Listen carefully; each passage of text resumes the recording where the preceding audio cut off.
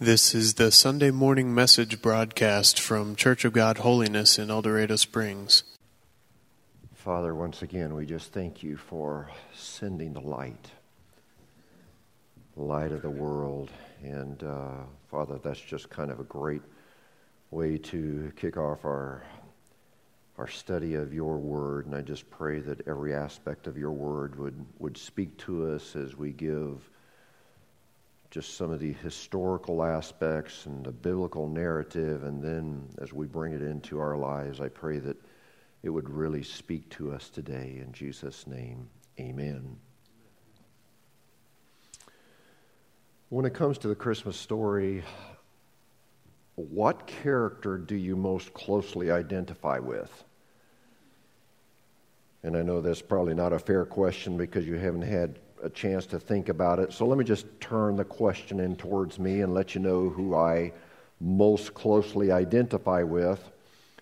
But before I do, let me tell you the characters that I do not identify with. And, first of all, I don't identify with the donkeys. I've been called another name that means donkey. Hopefully not by too many of you, but I still can't identify with a bunch of donkeys. Secondly, I really can't identify with Mary, and I know it'd probably worry you if I did, but there's nothing about Mary that I can really identify with.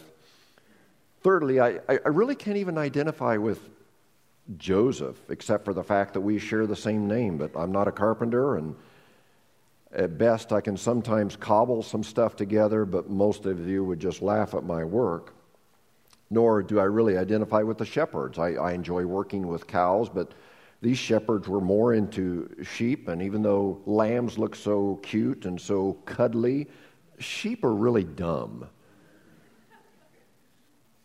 And I have no desire to work with a bunch of dumb sheep. How about the wise men? No, I've been called a wise guy, but I don't think it was a compliment. How about baby Jesus? No, we don't even want to go there. So who do I identify with the most? This is kind of embarrassing for a pastor to admit this, but I think I most closely identify with the villain of Christmas, who is King Herod. Now, before you look down at your long nose at me and polish your crooked halo, let me implicate you as well. I believe there's a little bit of Herod in you.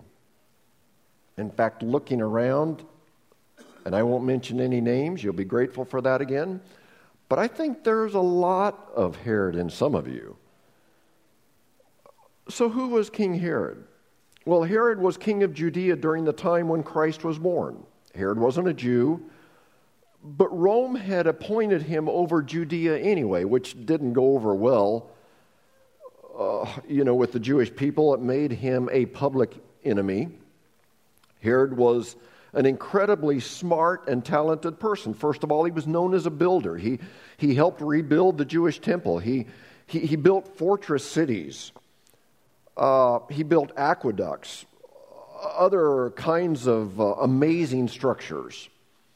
But besides that, Herod was an astute politician, which I'm not sure is a compliment, but he would have been a perfect fit in Washington, D.C.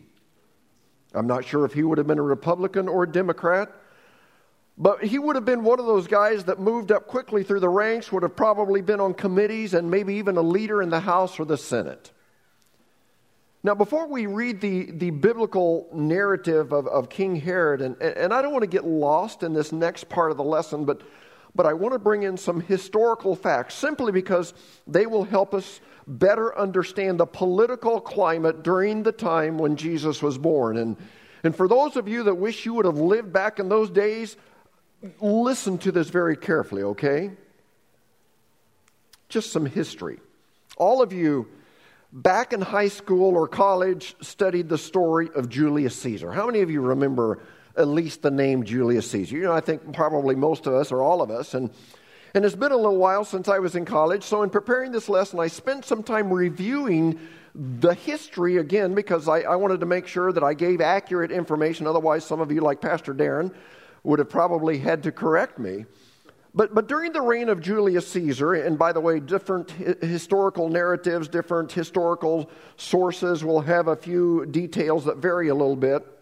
But during the reign of Julius Caesar, over time, he had become very unpopular. He had decreed certain policies and promoted certain laws that didn't set well with his constituents, and especially the senators in the government. And so one day, on the Ides of March, which was March 15th, 44 BC, on the steps of Pompey's Theater, Julius Caesar was met by 60 or so senators holding daggers. It would be a coup attempt that became successful. Those senators began stabbing him, as history says, in the neck area. And during this coup, a man that Julius Caesar thought was his friend, a man named Marcus Brutus, came up to him. And to Julius Caesar's shock and disbelief, Marcus Brutus joined in with this mob of senators. And right before Julius Caesar died, even though it's actually disputed whether or not Julius Caesar made this statement, yet etched in our minds is that statement that we have read in our textbooks. Remember the statement, et tu, Brute? How many of you remember that statement? You too, Brutus, is what that means. Julius Caesar couldn't believe that his friend had joined in against him. And many of you remember that whole story. Well, Julius Caesar died, and when he died, his nephew Octavius, or also known as Octavian, as well as his friend Mark Antony, decided they were going to avenge the death of Julius Caesar. And so Mark Antony and Octavius went out and began to kill some of the people responsible for the death of Julius Caesar. Well, as time went by, and by the way, this is all going to tie in beautifully into our lesson, but as time went by, everyone realized that these two men, Mark Antony and Octavius, who were both alpha males and very strong-willed, strong personalities, even though they were friends, right now, they just knew that the friendship wouldn't last, especially since there was only room for one sheriff in Rome, if you know what I mean. Well, over time, these men became more and more powerful, and sure enough, some cracks began to form in their friendship. And as the conflict began to go public, different legions of the Roman army, as well as private citizens, began to choose sides. Well, this is where King Herod came in. King Herod chose to befriend Mark Antony and his wife. And of course, Mark Antony had a very famous wife from Egypt. Do you remember her name? Cleopatra. And the Roman citizens absolutely hated Cleopatra. They were afraid that she was going to try to unite Egypt and Rome, and they didn't trust her. But King Herod campaigned for Mark Antony and Cleopatra and sent them lavish gifts and hosted parties for them.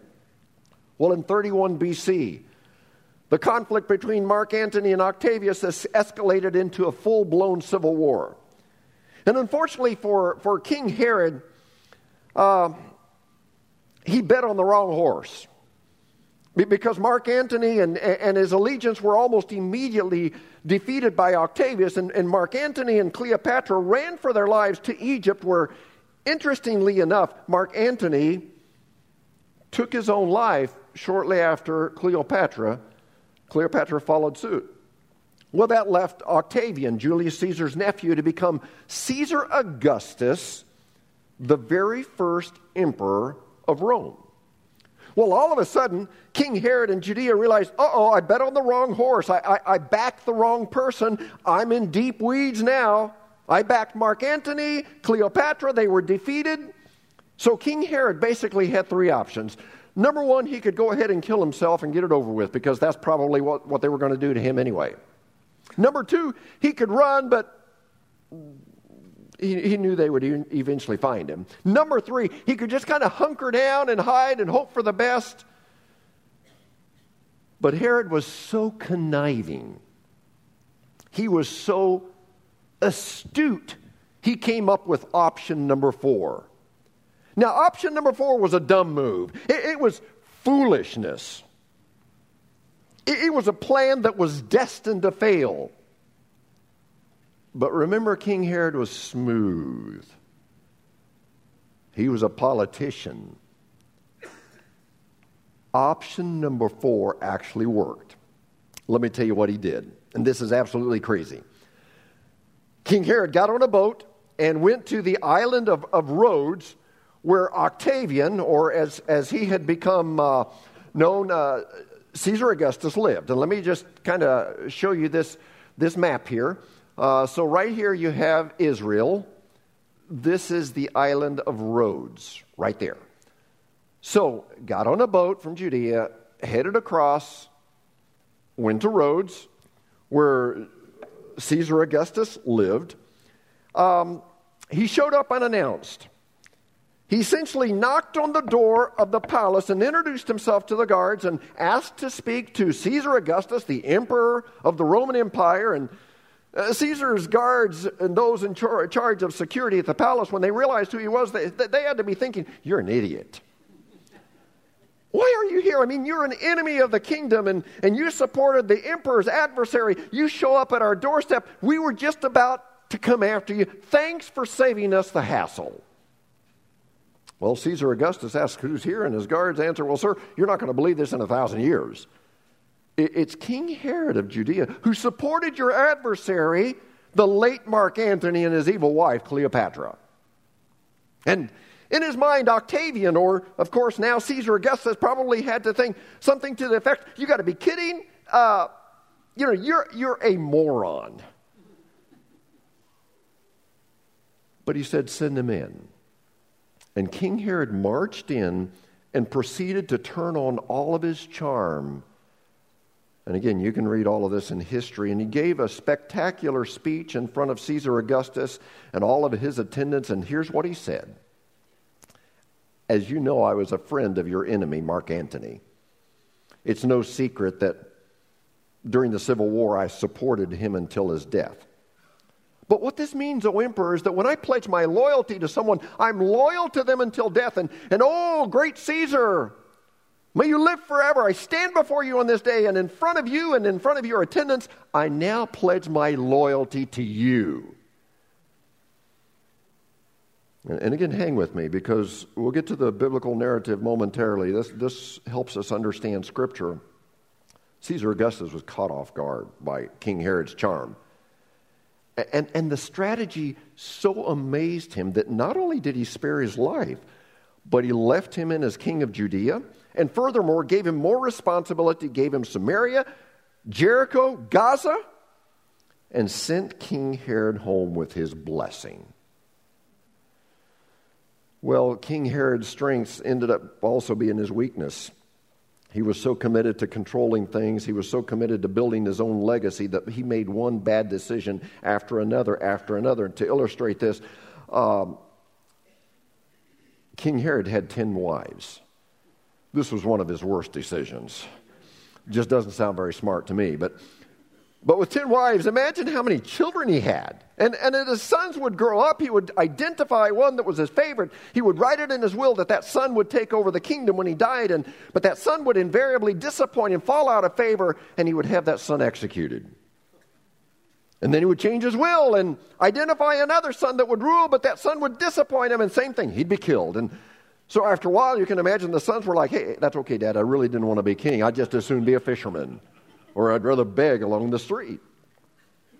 It is also said that he murdered so many rabbis in and around Jerusalem that the rabbis didn't even want to come close to the area, because when King Herod got mad, nobody, not even the religious leaders, were safe. He would do whatever he wanted to maintain control of his kingdom and his legacy.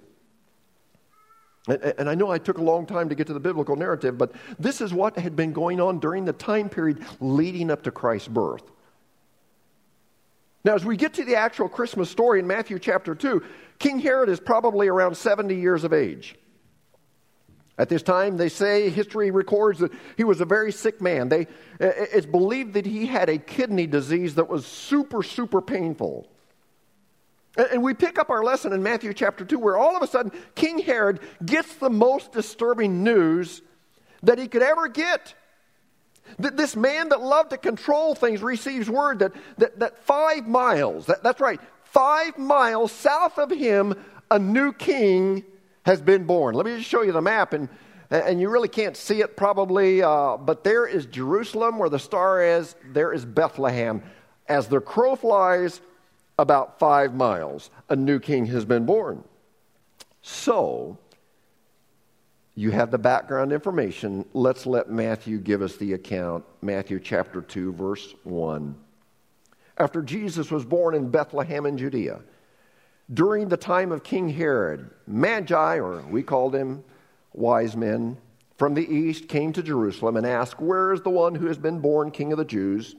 We saw his star in the east and have come to worship him." So these Magi have followed this star to the city of Jerusalem because it's the capital city. It's the big city. It's the religious city. And they just assumed that the king would be born there. Verse 3, when King Herod heard this, he was disturbed. Catch that, disturbed, and all Jerusalem with him. Now, I was just thinking about that verse this past week, and I understand why King Herod was disturbed. He was a jealous man. But the Bible says all of Jerusalem was disturbed. Have you ever thought about that? Why was all of Jerusalem disturbed? Well, my guess is that because when King Herod was disturbed, you better watch out.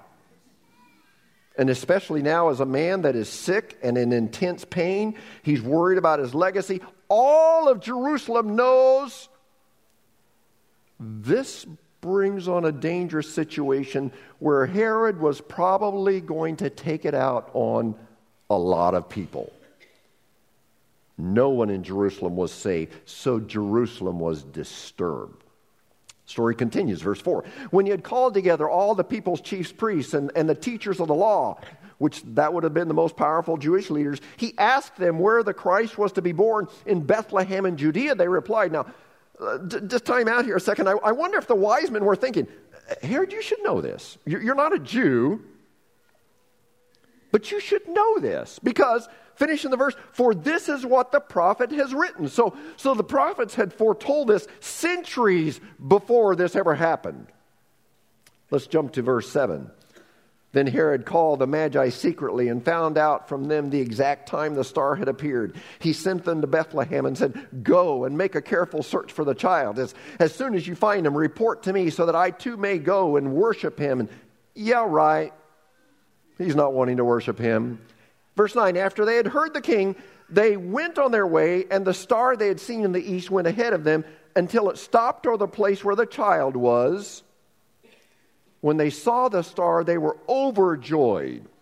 On coming to the house, they saw the child with his mother Mary, and they bowed down and worshiped him. Now, what does it mean to worship?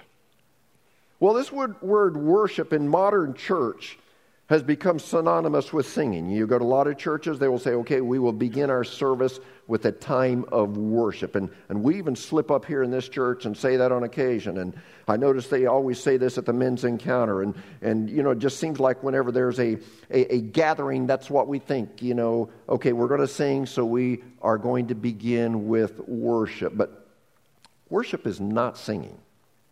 Singing can and should be part of our worship, but the definition of worship is not singing. Worship is an act as well as a lifestyle of completely surrendering yourself to God.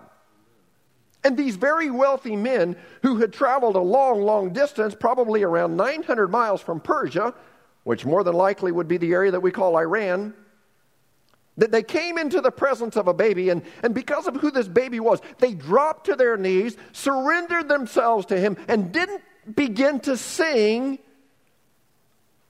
but they began to worship. They surrendered. Meanwhile, back in Jerusalem, 5 miles north, Herod is worried out of his mind. This kidney disease has him on edge. He's hurting. You know, whenever we hurt, we're cranky. He's probably asking, hey, has anyone seen those wise men, those magi that came looking for that new king, and maybe even said to the servants, you know, go out, stand in the middle of the road. Make sure they don't slip by here without my knowing it. Herod is so worried about controlling things. His whole life has been built around preserve, protect, control. Preserve, protect, control. So even with his body racked with pain, knowing that his time on earth is very limited, he's still trying to preserve, protect, control. And that's why I say there's a little bit of Herod in all of us. We all want to preserve, protect, control. Men, we try to do that to our spouses. We like to manipulate and control. Ladies, some of you try to do the same thing to your husbands. Oh, it's so quiet. Our carnal nature causes us to want to preserve, protect, control. And it's especially evident in our relationship with God. We don't mind going to church some. We don't mind reading our Bible some. And we don't mind even praying some. But this whole idea of writing God a blank check with our lives and the whole idea of surrendering and saying, okay, God, the answer is yes. Now, what was the question? That doesn't come naturally to us. There's a little bit of Herod in all of us. Well, the story continues with two dreams. First, a dream to the wise men in verse 12. And having been warned in a dream not to go back to Herod, they returned to their country by another route. Here's the second dream. When they had gone, an angel of the Lord appeared to Joseph in a dream. Get up, he said, take the child and his mother and escape to Egypt. Stay there until I tell you, for Herod is going to search for the child to kill him. So he got up, took the child and his mother during the night, and left for Egypt. How did Herod take that news? Well, skip on down to verse 16. When Herod realized that he had been outwitted by the Magi, he was furious. When he realized that he had been outsmarted first by the wise men, secondly outsmarted by a baby and a couple of Jewish parents, he was furious. And I might just add that when Herod was furious, people died. And that is when he gave orders that we can't even comprehend. We can't even imagine. He basically said, hey, if no one is going to identify the location of this one little baby, we're going to opt for the nuclear option. We will kill all the boys in Bethlehem and its vicinity who are 2 years old and under. And we mentioned this last week. So one horrible day, Herod's soldiers rolled into the town of Bethlehem, and they went into every single house in the city and every single farmhouse in the country. They grabbed any boy that looked like he could be of that age, and they murdered him in front of his family. And if the family resisted, they were also murdered. So, skipping ahead, what happened to Herod? Well, even though we don't have an exact date, but probably within that same year, Herod died a terribly painful death because of his kidney disease. In fact, he had been suffering so much, it's said that he tried to commit suicide. And committing suicide in the first century was more difficult than it is today. There were no drugs to overdose on. There were no firearms to make it instantaneous. But his disease was so bad and so painful, Herod tried to take his life. Evidently, just however, as he was in the process of trying to take his life, his cousin walked in and prevented the suicide. And so Herod lived a while longer. But anyway, and you've heard this, just before King Herod died, and again, history, different sources will dispute this a little bit, but supposedly he gave a command. He said, I want you to round up all the wealthy, the influential, the distinguished men in Jerusalem, put them in prison, and in the hour I die, I'm giving you the command to execute all of them so that somebody will be in mourning on the day that I die, because he knew that when he died, there would be a party to beat all parties in the streets of Jerusalem. Herod died. But it's said that they didn't follow his orders to execute these influential men, and they were released from prison.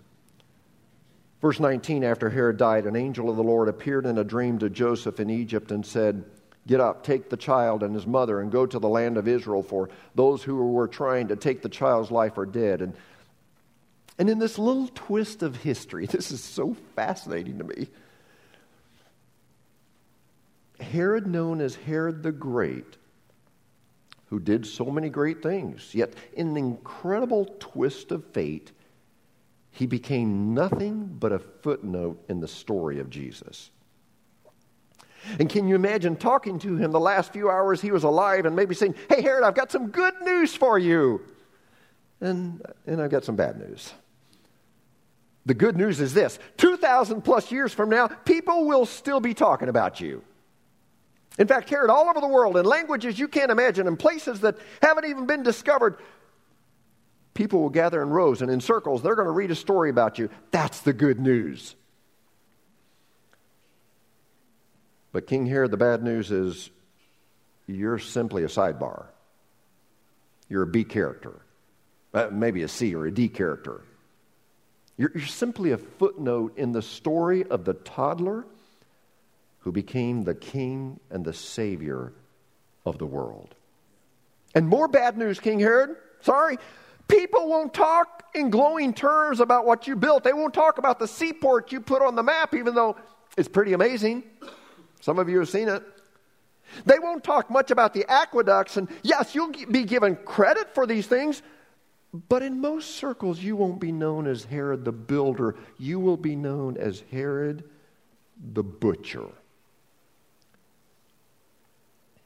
You were 5 miles away from the birth of the Son of God, and you missed your opportunity to go and worship him. Fast forward 80 years. Herod is long gone. Jesus has lived his life. He's performed miracles, died on the cross, risen from the dead, ascended to be with the Father. Caesar is long gone. Tiberius is long gone. Nero is long gone. The temple has been completely destroyed and basically just scraped off of the Temple Mount. 80 years later, John the Beloved, who watched Jesus do things no one had ever done before. John, who watched Jesus die. John, who peered into an empty tomb. John, who saw a resurrected Savior. He's an old man by now, and here's what he said. And this is so relevant for us. He says this in John chapter 1, verse 4. In him. In other words, this baby, Bethlehem, who grew up to be a man. He was my friend. Remember, what did Jesus call him? John the Beloved. He says, in him was. Now, catch that word was. For those of you that are into grammar, was as past tense. In him was life. And that life was, here it is again, past tense, the light of men. So, John realized that Jesus was not just a Jewish Messiah. He had come for all of mankind. But then it's almost like John pauses for a moment. I love the scripture so much. It's almost like he begins to think, and he's been saying, past tense, in him was life, and life was. But it's, it's kind of like the good old days. It was, and it's like John all of a sudden begins to think. And it dawns on him, this isn't just past tense. I didn't realize this, how powerful it was until this past week. He's been saying, in him was. But now, he switches tense, and instead of being past tense, he goes to present tense. In the very next verse, verse 5 says, the light shines. It doesn't say shined. It says, the light shines, present tense, in the darkness. And remember, John had been exiled to Patmos. It looked like the Romans had won, and looks like ancient Judaism was gone forever. Yet he looks back and says, but, or however, or nevertheless, that light still shines into the darkness right now. And then he punctuates it with this powerful, powerful remark. And this is huge. says, but the darkness has not understood it. And what does that really mean? Well, I kind of studied that phrase, and what that literally means is the darkness has not swallowed it up. Or the New Living Translation says, the darkness can never extinguish the light. That right there is so amazing. I mean, think of all the darkness during the days of John. There was the darkness of Herod, the darkness of his killing baby boys 2 years and under. Can you imagine that darkness? The darkness of the Jewish leaders unfairly convicting Jesus, the darkness of the Romans beating Jesus, whipping him, and Scripture says to where you couldn't even recognize. If you would have seen him, you'd have said, I don't even know who that is. There was the darkness of Jesus being nailed to the cross and having spikes put in his wrists and in his ankles. There was the darkness of Jesus breathing his last breath. And there was the literal darkness that came over the earth and a literal earthquake that took place right then. But despite that darkness, it was not able to swallow up and extinguish the light of Jesus Christ. And so John goes from past tense, he was the light. The good old days, he was the light too. He's still that light today. That light shines into the darkness. And that brings us to you. We finally get to you. Aren't you glad? What will your story be? What will your story be in relationship to the light of the world? Will it be that the darkness that is in our world, the darkness that's in your world, has overcome the light in you, that you have succumbed to the sins, the temptations, the discouragement of our world? You look at our political world, my, oh my. Or will it be that the tough times, the disappointments, the unanswered prayers, all the people who didn't do what they were supposed to do, all of the hypocrisy, whatever that darkness is in your light, in your life and in your world, will your story be that light that Jesus has given you was not swallowed up by the darkness of the world? Will it be that you stayed faithful to Jesus, the light of the world?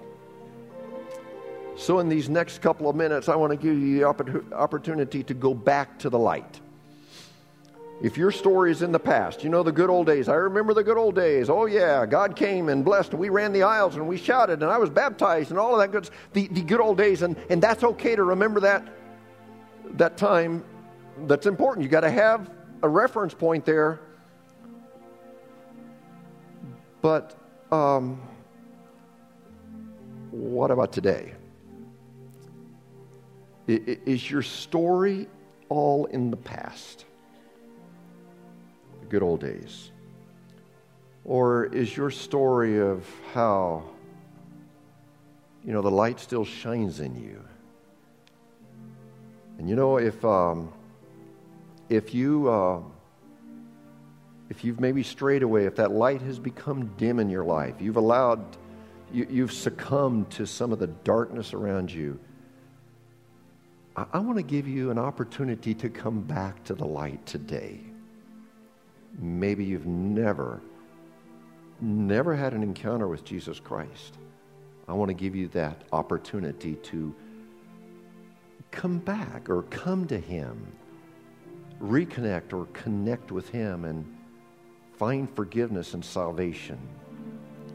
Would you bow your heads, please? Oh, Father, I want to just thank you so much for the light of Jesus Christ. Lord, we think we live in a dark world, and we do, but I really don't think it's as dark as it was back when Herod was killing babies. I don't think it's as dark as it was when the Roman leaders actually physically whipped someone beyond recognition. I don't think it's as dark as it was when an innocent man was nailed to a cross. Yes, we live in darkness, and Lord, John, he said it so well, the light was, and it was, and then it's like he thinks about it for a moment, and then you realize, that light still is. It's not just was, it still is. And so, Lord, I pray for those that maybe have lost a little bit of that light.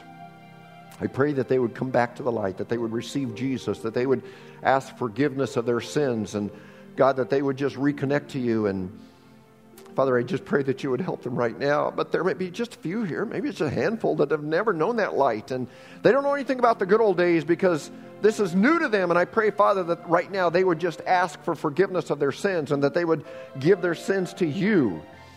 And Father, that they would place themselves in your hands and invite you into their heart. And Lord, as your word says, that they would be new creatures in Christ Jesus. And so God, I just ask right now that you would begin to do a work, and that we would come to the light, Lord. We would just reconnect with the light, that, Lord, we would be there. Lord, in these dark days, that we would make sure that there's plenty of light in our lives. Forgive us, Lord, for those times that we've strayed away. Forgive us for those times that we've kind of lost focus and we've become lukewarm and we've allowed different things to cloud out the light. But I pray, Lord, that right now that light would be obvious, that light would be visible, and especially during this Christmas season. Father, we just pray that we as people, church people, those that are listening on the live stream, on the radio broadcast, Father, I just pray that once again we would become people of light, that the light of Jesus didn't just shine in our lives at one time, but it shines into our lives today. We would be a light for a dark world. So, Lord, I just pray that right now you would do a work in our hearts and in our lives. I pray this in your name. Heads bowed, eyes closed. Is there someone here that would just say, Pastor, I have come back to the light today? Anybody would just want to lift a hand so I can rejoice with you? God has shown me some things in my heart and life, and I just want to come back. Is there anybody? Lord, I just thank you for these people that I believe are doing some praying right now, and I ask that you would just continue to work in our hearts and in our lives. Thank you for your presence, for your goodness. Your mercy endures forever. And all of God's people said, amen and amen. Thank you for coming. Merry Christmas to you. And I'll get an opportunity to tell you that again tonight, but thank you for coming. You're dismissed.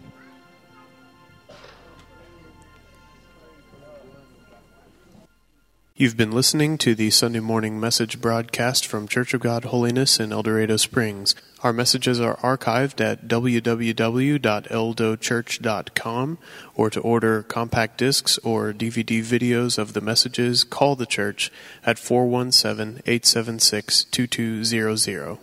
Thank you for listening.